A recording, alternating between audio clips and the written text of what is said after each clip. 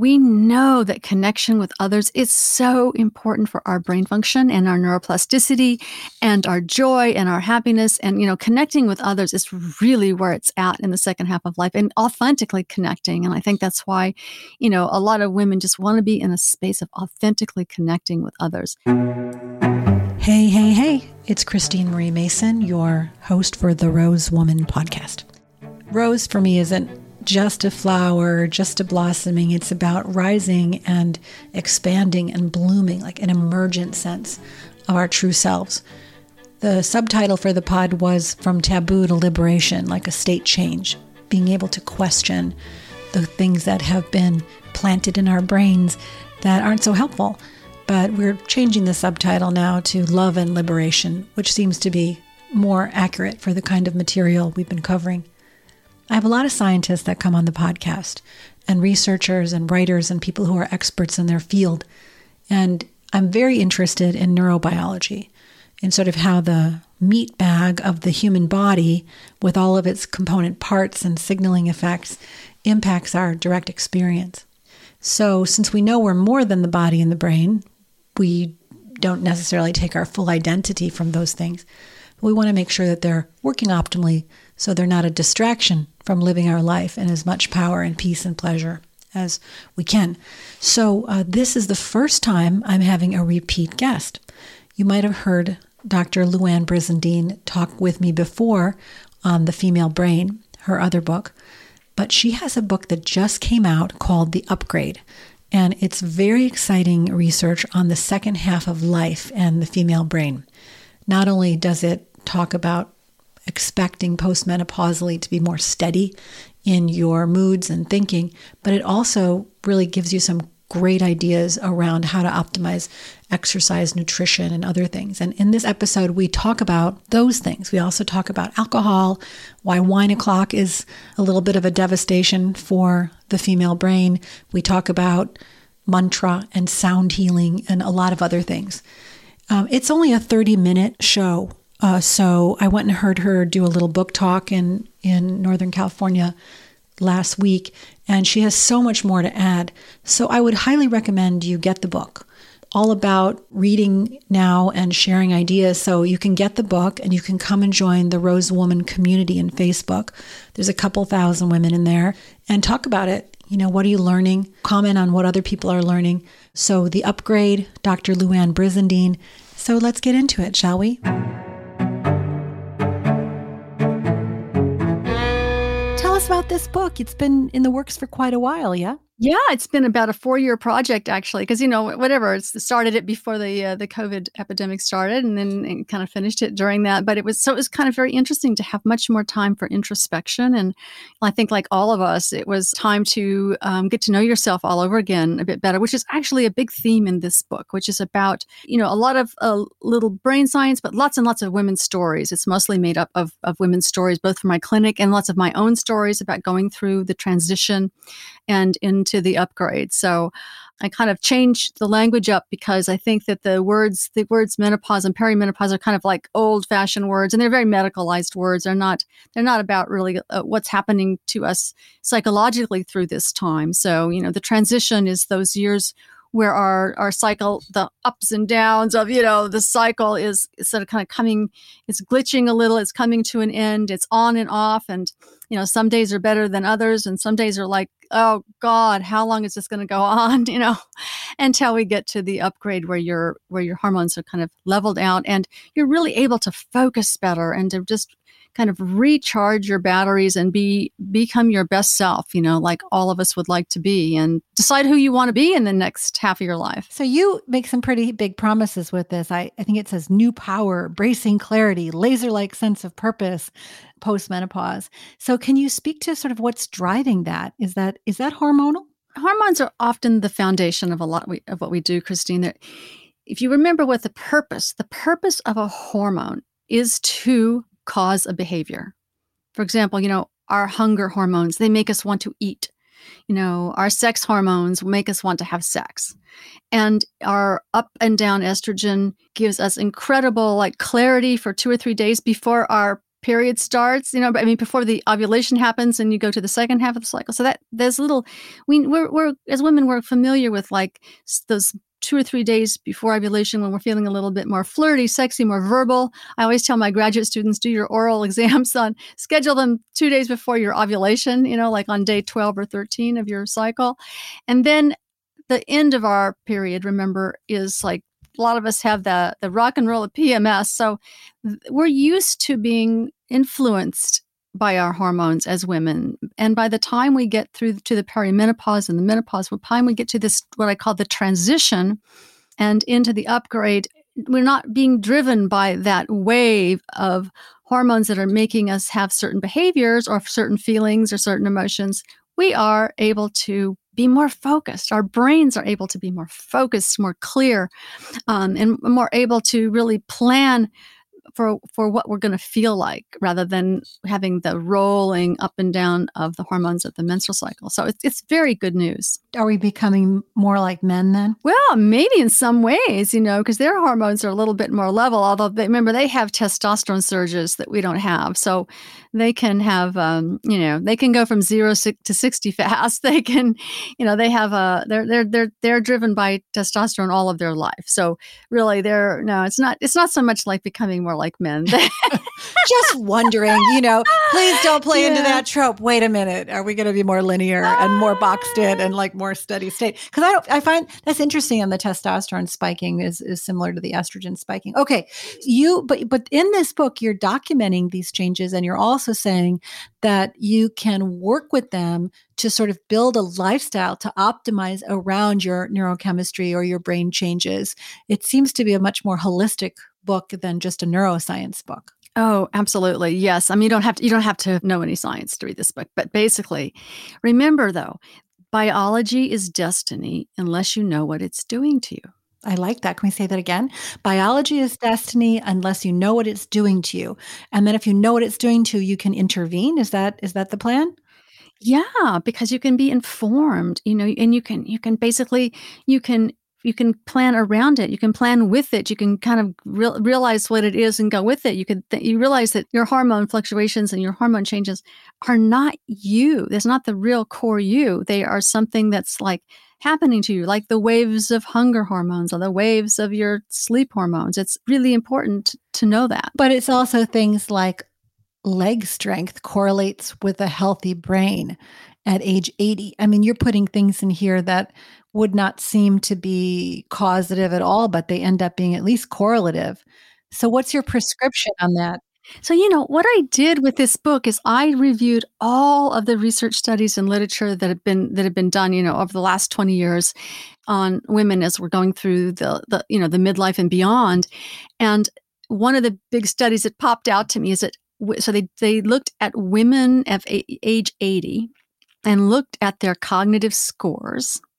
And they found that the ones who had the highest cognitive scores at age 80 also had the strongest leg strength. So their quads, their actual leg strength was correlated, the number one thing correlated with their cognitive ability at 80.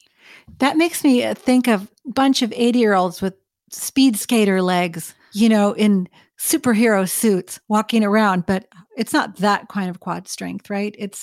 Explain to me what it means.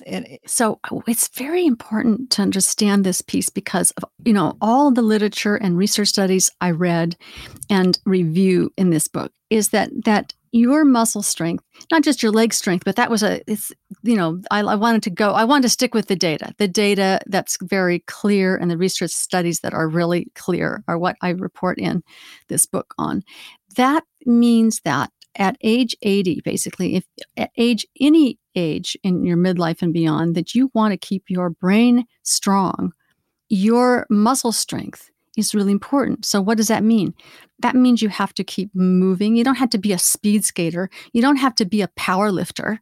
I mean, probably people that were athletic in their younger life, if they keep active, they have a big advantage. And so, but that's a good news for all of us because they also found in another study that starting at any age, that within 9 to 10 weeks of starting just moderate kind of weightlifting and walking routine, those people's cognitive scores went up. So neuroplasticity is correlated to just simple changes like that. It's not even, you can recover even if you've neglected it. It's not too late to start. It's never too late to start, which was so amazing. I mean, they even had some people in their 90s in some of these studies that just hadn't been doing much at all, and they also improved within about like 6 to 12 weeks of starting their program.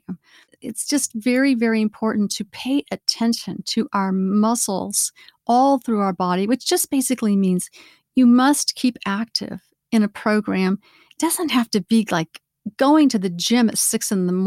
every day and like sweating till you drop it for an hour off on the, elliptical. It doesn't mean that. It just means something that's consistent. When I have patients come to the clinic, Christine, I say, look, let's just start really simple for people that haven't been doing much. I said, let's start really simply. Let's have you go outside of your house, and I just want you every day to take a 20-minute walk around the block for the next week, and then report back to me how it's gone. So it can be starting that simply, because so start where you are.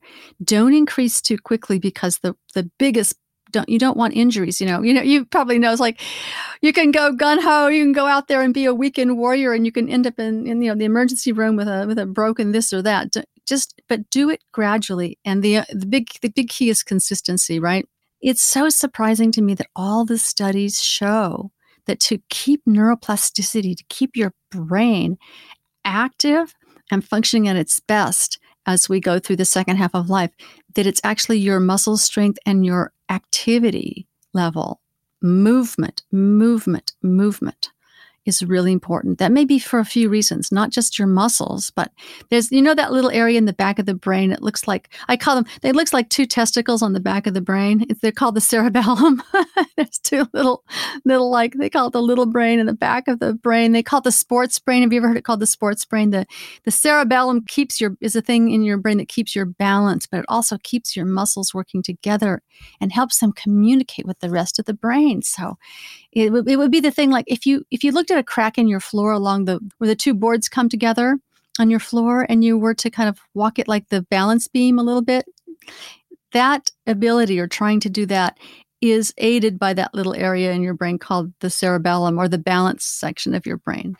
So these things all work together in ways that are it's really good to know what they're doing to you and how to use them to be your best and keep your brain power. So it's not just blood flow and oxygenation and stuff like that. It's actually activating different parts of the brain that help coordination and balance, and keeping that part of your brain online and working.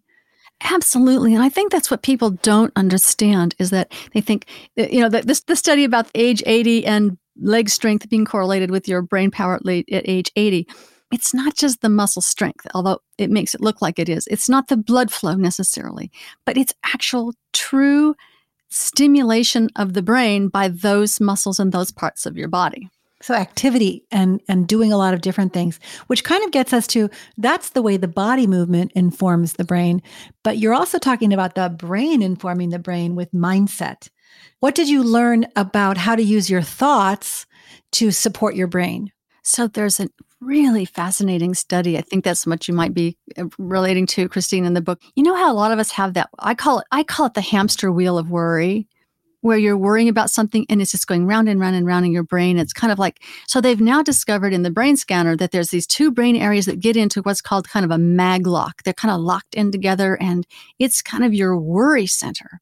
And that there are ways in which you can release that lock by having certain type of mindset. You can do it through mindful meditation. There's all kinds of different ways that the studies show that you can kind of release that kind of hamster wheel maglock of the worry cycle in your brain by basically finding specific things. They're usually very personal little stories that you can tell yourself, or personal stories that are going to make you feel like, I call it that there's a nurturing moment. There's one of the things I teach in the book. So what you do is you imagine some time in your life where you felt either very nurtured by It could be a parent, or the nurturing feeling you get with a beloved pet or a child, or a partner, some just moment that's a snippet that comes back to you. And you hold that snippet in your mind, and you then spend some time thinking about what the sounds and colors were, and kind of feel into the feelings of even what time of day it is, what the furniture looked like. Just you build out that scene in your mind in a very visual way, and that will become your nurturing moment meditation for yourself. So you can do that. A lot of people start their day out with that, maybe before they take their shower, just for a couple of minutes. It will help release that kind of maglock of worry in your brain. So you can learn these techniques to help yourself become actually happier. Do you have a place like that you go to? What's your personal nurturing moment? So my personal nurturing moment when I learned to do this, all of a sudden I got this image of myself at about maybe 3 or so, sitting on my dad's lap, reading this big book called The Animal Book. That your big pages where you turn and you see the different animals and you talk about them. And then my mother was sitting there, of course, taking a picture of me sitting on my dad's lap. So they were both there with me, being in that moment of caring for me and loving that I was there reading, just being in that moment of feeling into the nurturing of that moment. So that was my moment. Everybody has their own. And even if there are people in your life, like I had a lot of trouble in my life with my dad, who was he's no longer with us, so I can say this out loud, but he could go from 0 to 60 fast and full of, in terms of anger or being, so it doesn't have to be somebody that you have like the most beautiful relationship with all your life, but just get a snippet of one of those things. Some people get it from a special tree that they liked out in nature, or someplace in nature that they love to go, just so that you get the snippet and you can build out the visualization of that. I had another patient who thought about when his parents were divorcing, his nanny was so important to him and was just able to be there for him and call him her best boy. It just, some of the things she said to him in this little moment where none of the other children wanted to play with him because his parents were divorcing, or he just remembered and was able to build out the visual and the feeling of that nurturing moment. Any other suggestions for releasing the worry maglock? One of the important things is whatever you can find to do that, but it also includes self-care, right? Self-care, self-care, self-care. So I think exercise also helps people get into a different mindset, often going to sometimes an exercise class or something so that you're with other people and you're hearing music. Music can also help that. So find what it is that speaks to you, or going for your walk in nature, going for whatever place you like to go for that. So I think they could be listening to Christine's podcast. Depending on the topic. Last week I did one where someone was railing about Facebook discriminating against women's health, and then the podcast wouldn't relax you. This morning I was reading the MIT Technology Review, and there's a new term called digital resting places, so that when you're scrolling through your feed, it's like doom scrolling. You find a beautiful picture or something that's truly inspirational, and your soul can come to rest for a moment. And then I decided that I just wanted to be that for people. I'm just going to be a digital resting place. I'm going to be a human nurturing moment. There you go. That is so important. Why not? But we find those for ourselves. And, I find that sometimes I can listen to different meditation podcasts and things, or, I often listen to something. You can go onto YouTube and get any of them. I kind of sometimes listen to Tara Brach's. She gives a free kind of meditation on Wednesday nights or whatever, just whatever you can find that has got that space for you. That, but the nice thing about making it a personal nurturing moment that's personal to you is that you can reach for that at any time where you're just kind of spinning out. Yeah, I love that idea. And of course, meditation is my favorite thing. I've been working with mantra a lot, which kind of combines the things you're saying, the music in a class situation or listening to music or meditation. And with mantra, there's a little spot here that's like right below the brain and right at the top of where your breathing cavities come together, the bindi point. And so when you're making a sound like in Om, you'll go to a class and they'll go like Om, and they'll end it with the M, but the lips are closed. But if you end it, change the sound and you go up like Om, you keep the mouth open, the lips separated, and then you let it vibrate all the way up here. The sound echoes and it turns into more of a ning sound, ing. It shakes the brain and it does a totally different calming effect on the overall nervous system. So I would say mantra with the traditional vibratory B sound is another method of getting out of the worry lock. Like I can't even do it now. Yes, no, But it's beautiful. It's a beautiful yeah. what you're saying because it's actually so we were talking about how the muscles stimulate the brain, but that kind of sound, the sound healing through all the our skull is full of all these little air pockets, like in our maxillary sinuses and in our ethmoid sinuses, which is right above the nose and into that area that you call the Vinci spot right there. There's all these little areas where there's air pockets throughout our bones in our whole body, but in the skull especially. And those will send vibrations back to the brain. The brain picks that all up. So the mantra technique also works just beautifully. So that's a great another one to kind of wait, there's brain science behind my mantra practice? Yes, I want to do a whole nother segment on this. Yes. Okay, so lately, one of the big buzzwords in human health has been around our microbiome. And I've generally thought of that as not having gas or being able to digest my nutrients well. But you bring up the microbiome in the context of brain health. Oh, yeah, it's really important. And I think we're just scratching the surface because the research is out there and happening, but it really hasn't come up with a lot of conclusions yet, other than we do know that having a quote unquote healthy microbiome stabilizes all of the lining, the miles and miles of lining through your gut, of keeping out things that will go seep into your body, causing inflammation. So as you probably have known from reading, the lot of the way to keep yourself in a healthy state as we all age is to keep your inflammation down. So the microbiome, a healthy one, helps us not get inflammatory products that get absorbed into our body, other inflammation. So that's just at the very basic level. And then there's many other layers to the microbiome in the brain that are being discovered, even that some of the causes of things like Parkinson's and other neurodegenerative diseases come maybe into our body through the gut. And a healthy microbiome can help be a blanket of protection for us. So anyway, I think stay tuned on that one. That one, Christine, is a really, really important area. It's something that's a little bit actionable because we can eat differently to try to shift our microbiome. If you're eating kind of a lot of probiotics or healthy fibers, I mean, the gut loves healthy fibers. Just that's such an important thing. And that's pretty easy to get more of those into your diet easily and quickly, more legumes and more fibers. Yeah, the gut does not love sugar or alcohol. Yeah, alcohol. Well, I mean, it loves it. My taste buds love it, but my body does not love it. I think I call sugar my heroin. I swear to God. I just if I eat a little bit of sugar, I just want more. It's just not satisfying. I just want more. Well, sugar. But it is truly for like the menopausal brain. It is kind of a demon. It's a demon along with, surprise, alcohol. And that's something like, I also specialize in sleep during the transition as well. And so a lot of us have trouble during the transition with sleep.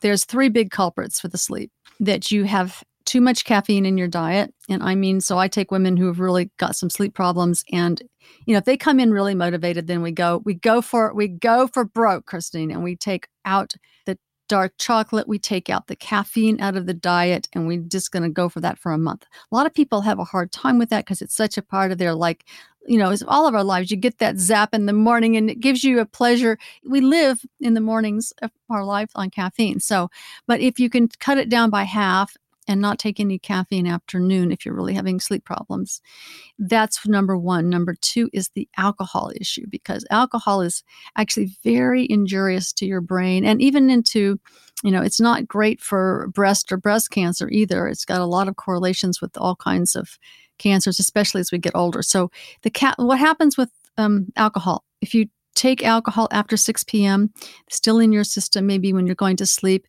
then your brain, you may go to sleep easier with a little alcohol, but it makes you all of a sudden wake up 2 hours later. So if you're one of those people who's having a couple glasses of wine and you're finding yourself going to sleep easily, but waking up 2 hours later, not able to go back to sleep, that may be alcohol as the culprit. So you may want to take a look at reducing that. Or I'd have my women just, let's have one, if you're going to have one glass of wine with your dinner at 6 o'clock, and then that's it for the alcohol. And the third thing is having enough bright light in the morning. So going for your walk in the morning with bright light. And in the wintertime, I have people just buy one of those. They're not that expensive. You can get for $50, you can get what's called full spectrum lights. I just put one right by my computer in the winter and have the full spectrum light. So having morning light trigger your brain, having reduced caffeine and reduced alcohol can fix at least half of women can get a really big response for their sleep. Thank you for those tips. There's so many women that have been entrained in like the wine o'clock idea, or like I just need wine. It's really a crutch for living with the worry lock for so many of us. I have someone close to me who a few years ago decided to stop drinking completely, and his teetotaling really was contagious. And we went to a big event this weekend, and people were smashed. They were like leg wrestling in the lobby, smashed. As a sober person, it was so difficult to connect with people. Like you can only really have a real and meaningful connection for the first hour and a half, and then everybody's sort of gone. They're in the sauce. And so I was thinking about like how much of the things that actually nurture us and reduce our worry, bonding with others, meaningful connection, true joy, being heard, that the alcohol blocks that almost completely. You can't even get to connection. Exactly. So, we know that connection with others is so important for our brain function and our neuroplasticity and our joy and our happiness. And, connecting with others is really where it's at in the second half of life, and authentically connecting. And I think that's why, a lot of women just that's where they want to be. They want to be in a space of authentically connecting with others.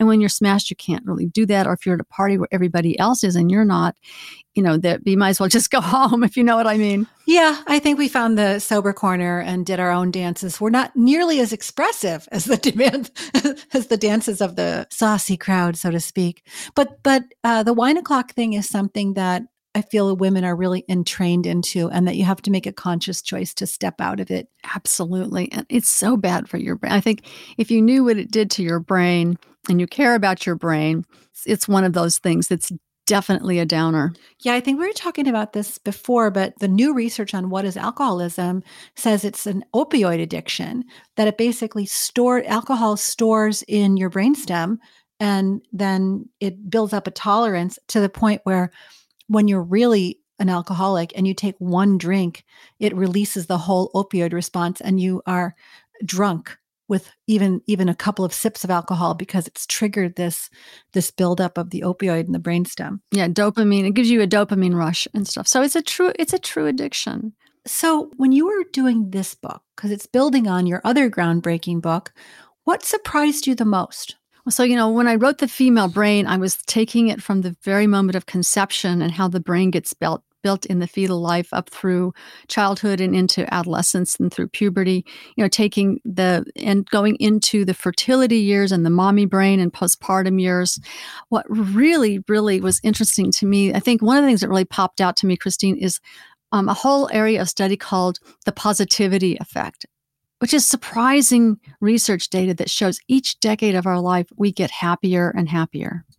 They stopped studying the group, I think, it went up until the mid-90s. So each decade of your life, you get happier and happier. How do they measure happiness? The same for all different decades. It's basically how much joy is there in your life and how much negativity is in your life. So basically the increased joy and happiness and decreased negativity. So it's like an index of self-reported. Yeah, so they have a very basically just a standard unhappiness index. So that was sort of a surprise, and it's been replicated over and over again. And it's a study out of Stanford that's been going on, and they've been doing a study in that category, the positivity effect, for probably about the last 30 or 40 years. So it's very robust scientific data that was surprising to me, but it's also was very surprising to the researchers too, because it's that's counter to our cultural view that like it's just all downhill after 50, except It's not. The good news is,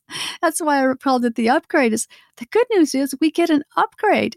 The upgrade happens after we're 50, and it just keeps getting better and better. What's your thesis on the why? Well, I mean, one of the things that happens for women at that time is the transition of the cycle of the hormones, just goes away. And all of those, a lot of our responsibilities for our parenting are decreasing. A lot of our responsibilities for caretaking little children are, decreasing. So there's lots of, actual, real kind of social things that are going on for us at that stage. And we're not, as women, one of the things our hormone drives us to when we're younger women is we're driven to be, attractive and do the come hither thing with men. We want to, basically our biology is telling us to attract a mate for the sperm, right? We're wanting, for procreation, right? We're ready to, where our hormones are telling us it's time to procreate. But then after you go through the transition, that's no longer an issue. And so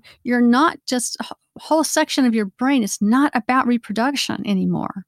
You have all that space for yourself to become who you really are and to take on, new things you've been waiting to do for your whole life as a woman. Finding out who you want to be and being it, I want to be me now with a 20-year-old butt. Oh, the butt squeezes. Can I get that? The butt squeezes, yes. Yeah, I'm going to do that now. Okay, I think it's very encouraging. We've been talking about that among our community and customer base, like how much more yourself you feel. And suddenly the 6 extra hours a day that you spent taking care of children are available to you to fill with whatever you desire. And if you've done some self-development work, you have more response capacity than you might have as a young person. So all of those things add up. Usually you have a little bit more money in the bank unless, you've been a victim of one of these massive economic cycles. So there's more security. And I think that all does add up to a general sense of comfort, being more comfortable. Absolutely. And it's also some more safety. Remember, the brain can be creative, expansive, and being open and more compassionate for others, as we feel more safe, and we can be more compassionate for ourselves. I think when you think about developing compassion, and it's being more compassionate also for yourself, because if you can do that, then you can also be more compassionate for others. I love that. Well, to more compassion, is there anything else that you'd like to tell people about the new book? Yeah, well, since I wrote The Female Brain, a lot has happened. I had to wait till I got to another stage of my life to be able to write The Upgrade, and just, I think, discovering for yourself. It's a book of self-discovery as you work through the book. It's all about, becoming your best self. It's also about going through that transition stage of your hormones dying down, so that it gives you just an idea of what it's like when we kind of cross over into the upgrade. We can then reach back to our younger sisters and help them through it too. Lots of women in their late 30s, kind of that transition stage starts in your late 30s, maybe 38, 39, then really gets going at about age 42. And so about 42, kind of the transition stage starts. And you go middle and early, late transition up to the early part of the upgrade, which is often for women in their late 40s, early 50s, and coming into the middle and the full upgrade. So I talk about how coming into the full upgrade. So, I think if you want to find out more about where you are on that process, at any rate, to jump in and see what it's got for you. Yeah. All right. Well, thank you so much. I wish you the best of success on the launch of this book. Thank you for all that you've done to help women understand their brains and their embodiment, and to help us be happier. Thanks, Christine. And that's my main message of the book, is that there's all kinds of ways in knowledge of ourselves, getting neuroplasticity, getting the brain involved to help us find more joy in our life and be happier. And we can also then spread the happiness around to others, which is going to feed back on us and make us even happier. So it's that process of being there for yourself and also being there for others. Well, thank you so much for joining me and Dr. Luann Brizendine for this episode of the Rose Woman podcast, Love and Liberation. You can get her book, The Upgrade, where all books are sold. You can join our Facebook community, the Rose Woman community, and talk about it with other people.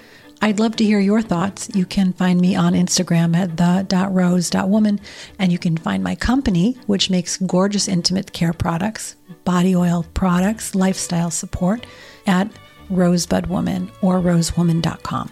Thank you. I hope you find an upgrade in your life and take care of the beautiful being that you are, mind, body, and spirit. Have a great day.